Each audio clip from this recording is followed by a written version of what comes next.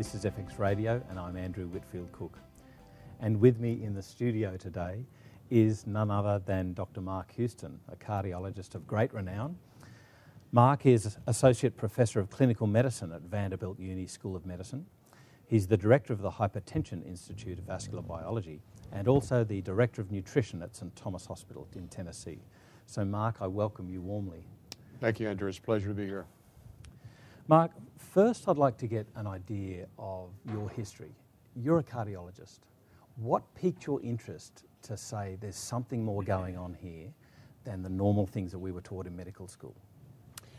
I realized that most of the people who were being treated for coronary heart disease, who'd had myocardial infarctions, bypass grafting, stents and everything, they were just having issues with restenosis or recurrence of their disease, even though they had really good numbers. I mean, by normal LDL levels, good blood pressure, good blood sugars, they were losing weight, they were eating right.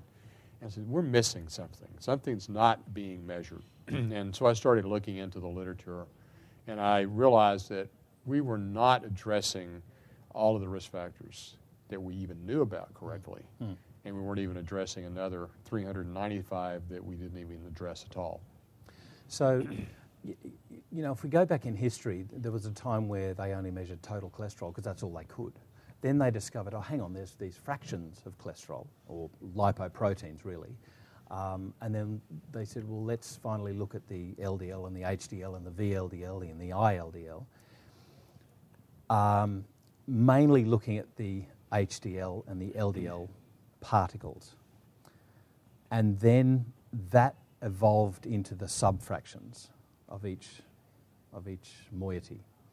So was there a great resistance in the initial development of, oh, hang on, we've got to look at high density and low density? Was that same resistance there that we're seeing now with the particle size? Yeah, we've gone through an incredible transformation. The entire field of lipidology is in flux. And we've gone from, as you say, total cholesterol, then went to LDL and HDL, and now we've gone to the subfractions of each of those, and now that's even gotten more complicated, looking at modifications of those, dysfunctionality of the HDL.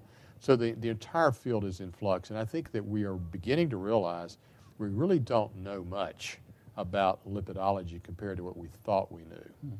And so the whole field with advanced lipid testing is evolving, and that's going to create another whole field, because when we get into that, we're going to realize there's a lot of stuff that we don't know about that, and that's going to create another whole level of concern. So I think we're just on the, like I said, on the precipice of understanding not just CVD, but understanding lipidology. Yeah, and to move on from that, you know, there was the gainsayers of any usefulness of lipid particle size will say, well, the EPIC Norfolk trial looked at this, and they said there's no real effect when you regress when you analyze it down. And yet just recently, February 2014, the first author was Grammer, published in the European Heart Journal. They looked at particle size and they said, no, there's definitely a call for this. So now you're saying it's got to do with dysfunctionality of these particle sizes and also modification. Tell me more about Yeah, this. if you look at the LDL story, for example, the driving risk for coronary heart disease and MI is LDL particle number. Now, if your particle number is elevated, the particle size is also a confounding variable. Yeah. So they're both important. Right. But if you drive the particle number down to a really low level, the particle size loses its ability to predict coronary heart disease. Right. The particle number never loses its predictability. It's always number one no matter what you do. But within the LDL story, there's the functionality of the LDL. By that I mean it's modified. It's changed by inflammation and oxidative stress. So the oxidized form, the acetylated form, the glycated form actually become the foreign type of LDL. Yeah. So LDL in its native form is really not even atherogenic, whether it's big or small. It just turns out that the little ones are more likely to become modified than the big ones. Right. But even the big ones can be atherogenic under certain circumstances, like inflammation. Okay. So when you're talking about particle number then, is that the same as looking at just LDL? No, totally different. If you look at total LDL, you cannot predict anything, in my opinion, about risk nor can you predict what the treatment is going to do, and how far you need to drive the LDL down. Yeah. So total levels, no matter where you're looking at, HDL or LDL, to my reading, are non-useful information. Well, that's basically, we've got the 40% residual risk. Yeah. But when you look at that and they say, well, the proponents of looking of normal lipoprotein levels will say, well, what we have to do is drive down these levels even further. So they're calling for lower levels of LDL, as you'd be aware. What do you say to your peers? What do you say to them to say, hang on, there's another story here? Well, the problem is all of those studies are based on total LDL levels. And what we found is if you get the LDL particle number down, depending on the lab, we use one that gets it down about 700. That's where the risk becomes pretty flat. Mm-hmm. But that's not the whole story. It's what happens to the particles, how they change, and also the cleanup crew, which is HDL, and is it functional? So it's way more complicated than just looking at LDL. Yeah. And if you start saying, well, we're going to drive the LDL down to these enormously low levels, you're going to start interfering with all kinds of biochemical pathways. Mm. And there's going to be long-term problems with that. You're going to have changes in vitamin D levels, steroid hormones. I mean, all these things that are downstream that you have to have. We have LDL for a good reason. For a good reason, yeah. And one of the initial theories of the function of LDL was that it's actually a healer. It's actually trying to get rid of inflammation. Can you explain this? Absolutely. It's a very good point, actually, and didn't have time to really cover that today in our conference, but LDL is actually a protective defense mechanism. It's actually part of your innate immune system. Yeah. So, for example, if you're infected with a virus or a bacteria, one of the first responses is LDL try to contain the infection. And it will take it, incorporate it into the LDL, so the polysaccharide coat of the bacteria is incorporated into the LDL, mm-hmm. and the LDL then goes to the liver and tries to get rid of the infection or whatever it is. Yeah. And the problem is, while it's doing all that, it becomes altered, becomes oxidized, it becomes glycated or whatever. And then the body sees the particle as a foreign protein. And so unless it gets out of the system somehow, if it's still floating around, then it's going to become a foreign antigen. The body's going to start attacking the LDL, or the LDL is going to create a secondary inflammatory response over and above the first one. So what I was saying today in the conference is that LDL is not the bad guy. LDL is trying to protect you, but it becomes part of the damage, and your vascular system becomes the innocent bystander as part of the modification of your LDL cholesterol. So it's kind of like a post-traumatic stress disorder of lipoproteins. Yeah, that's probably a very good way to put it, actually. Yeah. So many around the world are calling for a rethink of BMI as a measure of lean body mass. What simple tests do you advocate to say, let's look at your body composition? There's a lot of things you can do. BMI, as you know, misses people who have a lot of lean muscle mass, overpredicts their body BMI. So we typically use waist circumference, waist-hip ratio, but even that's fraught with problems. Mm. The really best is to do BIA, body impedance analysis, and actually measure their percent body fat and their visceral fat. That's the most accurate. And is there any, I understand there's a few machines on the market. There's a 12-channel one, is that right? Or mm-hmm. Yeah, there's several ones. Right. As long as you have a good machine, it only takes 1 minute to get a good analysis of the total fat, and it regionalizes it as well. Oh, okay, brilliant. I remember a talk back in 2004 that you gave at the Institute of Functional Medicine on diabetes, obesity, and insulin resistance, and it really piqued my interest that we should be doing more with regards to fasting glucose and looking at the acceptable levels, which you discussed today in the Bioceutical Symposium. Can you tell me a little bit more about where we're going with that and what changes you see when you achieve those targets of a lower fasting glucose? We've really misdefined dysglycemia in every lab. By the time your blood sugar is in the high normal range, you've already lost a lot of your insulin production. Mm. So you got to back it up and say, what's really a normal fasting blood sugar? It's somewhere around 75 to 80 milligram per deciliter. You can convert that into the metric system. But I have a conversion. But anyway, So that's the story on that. But for example, in the United States, our upper limit for fasting blood sugar is 99. Right. Okay, so the point is, if you're at 99, you're already at risk for cardiovascular disease. And it's a 1-to-1 ratio. It's a 1 point on your milligram per deciliter per 1% increase in risk for myocardial infarction. So if you're at 100, you're almost 25% greater risk for having a heart attack.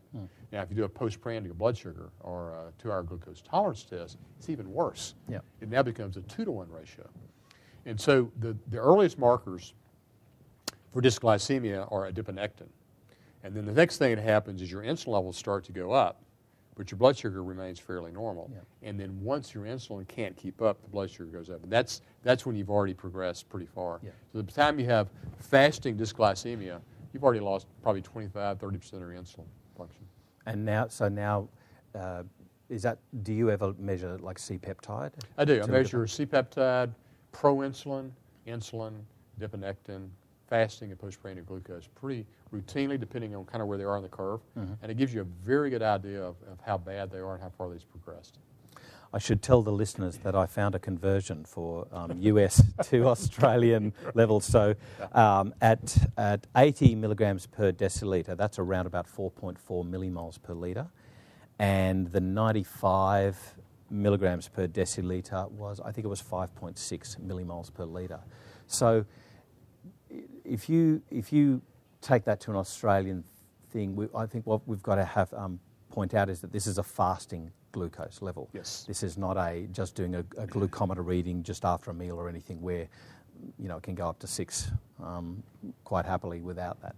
So I just caution the listeners that this is a fasting glucose level. And do remember that there is a discrepancy between fasting and postprandial. Some people can be out of range on one, but not the other. Yep. So it's really important to do both. Okay. Is this where the glycemic clamp? Well, that's research oriented. Right. The HOMA clamp is research. You typically don't do that, in your clinical practice. Okay, so let's move on to dietary intervention, because this is really where, if we think about the causes of it, a lot of it comes from that and sedentary lifestyle. Now, in your book, What Your Doctor May Not Tell You About Heart Disease, you talk about the ABCT program. And you also talk about a diet which you've developed, which sort of blends two of the best diets together, the Mediterranean diet and the DASH2. It's called the ICD-PPD diet. Can you explain what's going on here? Yes. What actually, when you look at most of the diets that have been out there and studied, they have some issues. For example, the old DASH diet was way too high in refined carbohydrates. So I modified that to a lower carbohydrate and made a few other twists. Yep. And the Mediterranean diet has a few things that you want to modify as well. So taking the two together, the best of both of them. So basically what I did is I had very high quality protein that's organic preferably. And then you use no trans fats whatsoever. You limit the saturated fats, and you really load up with monounsaturated fats and omega-3 fatty acids. And then the carbohydrates is a very important issue. Refined carbohydrates, in my opinion, are much more important in driving coronary heart disease risk than anything related to the fat story. Yep. If you look at saturated fats versus refined carbs are always worse than saturated fats. Yep. And if you transport the calorie intake per day and you substitute refined for the saturated fats, you can end up with more heart disease, no question about it. So I'm really tough on patients when it comes to refined carbs. I try to get them down to 75 to 100 grams a day max. Yep. And that's really low end. Yep. And then we get a lot of vegetables, different colors. Minimize the fruit because that's fructose and it gets converted right into glucose. So berries are better. You got to watch the glycemic index of the fruits like bananas and so forth. Yep, grapes. Yeah. So those things have to be modified. So it's what's within the story. You don't just say, well, eat 10 servings of fruits and vegetables. They say, well, tell me which vegetables to eat, tell me which fruits to eat. Tell me how many grams of refined carbs I don't go over. Yeah. I love Lise Alschler's way of putting it. She says, I like to eat a rainbow every day. Exactly. Lots of these darker sort of berries. And if you do the rainbow, you're going to have a pot of gold at the end. So tell me more about the ABCT program, because something that I really picked up on when I heard you speak at the Institute of Functional Medicine 2012 on cardiovascular disease, and something that piqued my interest was that you said do the strength exercising before the cardio exercising. Right. Tell me what's going on there. Yeah. We recommend doing an hour, at least 4 days a week. 40 minutes is resistance training, and that's first, followed by 20 minutes of interval aerobics. Now, the reason you do it a 2-to-1 ratio and you do the resistance first, there's some good studies that show that if you do it that way, you increase your vascular endothelial production of nitric oxide and enhance arterial compliance and vascular health. If you do it the other way, you don't get the same benefit. So what other things do you use? What other tricks do you use in the ABCT program? Well, a lot of it's got to do with muscle. Which yeah, muscle groups are you it's using? basically a combined resistance aerobic program in the resistance program. So what you're doing is heavy weights with low reps, and then you start to drop the weights and do higher reps. So what you're doing is really a combined program, and what you'll find is the muscle fatigue that occurs where you get the lactic acid burn, and that's when you start increasing the beneficial hormones out of skeletal muscle, like interleukin-10 and others that are anti-inflammatory. They increase growth hormone, they increase testosterone in women, progesterone and estrogen, and they drop the catabolic hormones, particularly cortisol and epinephrine. And by doing so, the muscle becomes really a key endocrine organ in reducing cardiovascular disease. And does that have any action on triggering the activity of brown fat at all?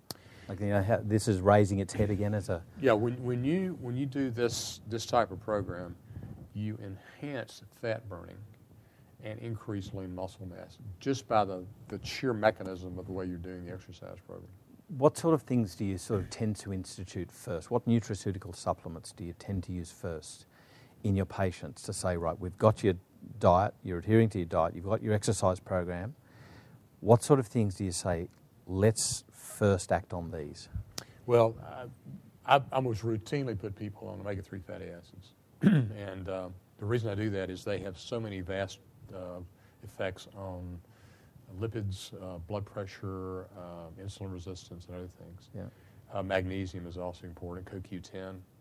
And if you're talking about specific entities, for example, dyslipidemia, what I found a combination of red yeast rice, berberine, and niacin and phytosterols really will drop the LDL particle number dramatically. And I can compete with statins as far as the numbers when I do those combinations without all the downsides.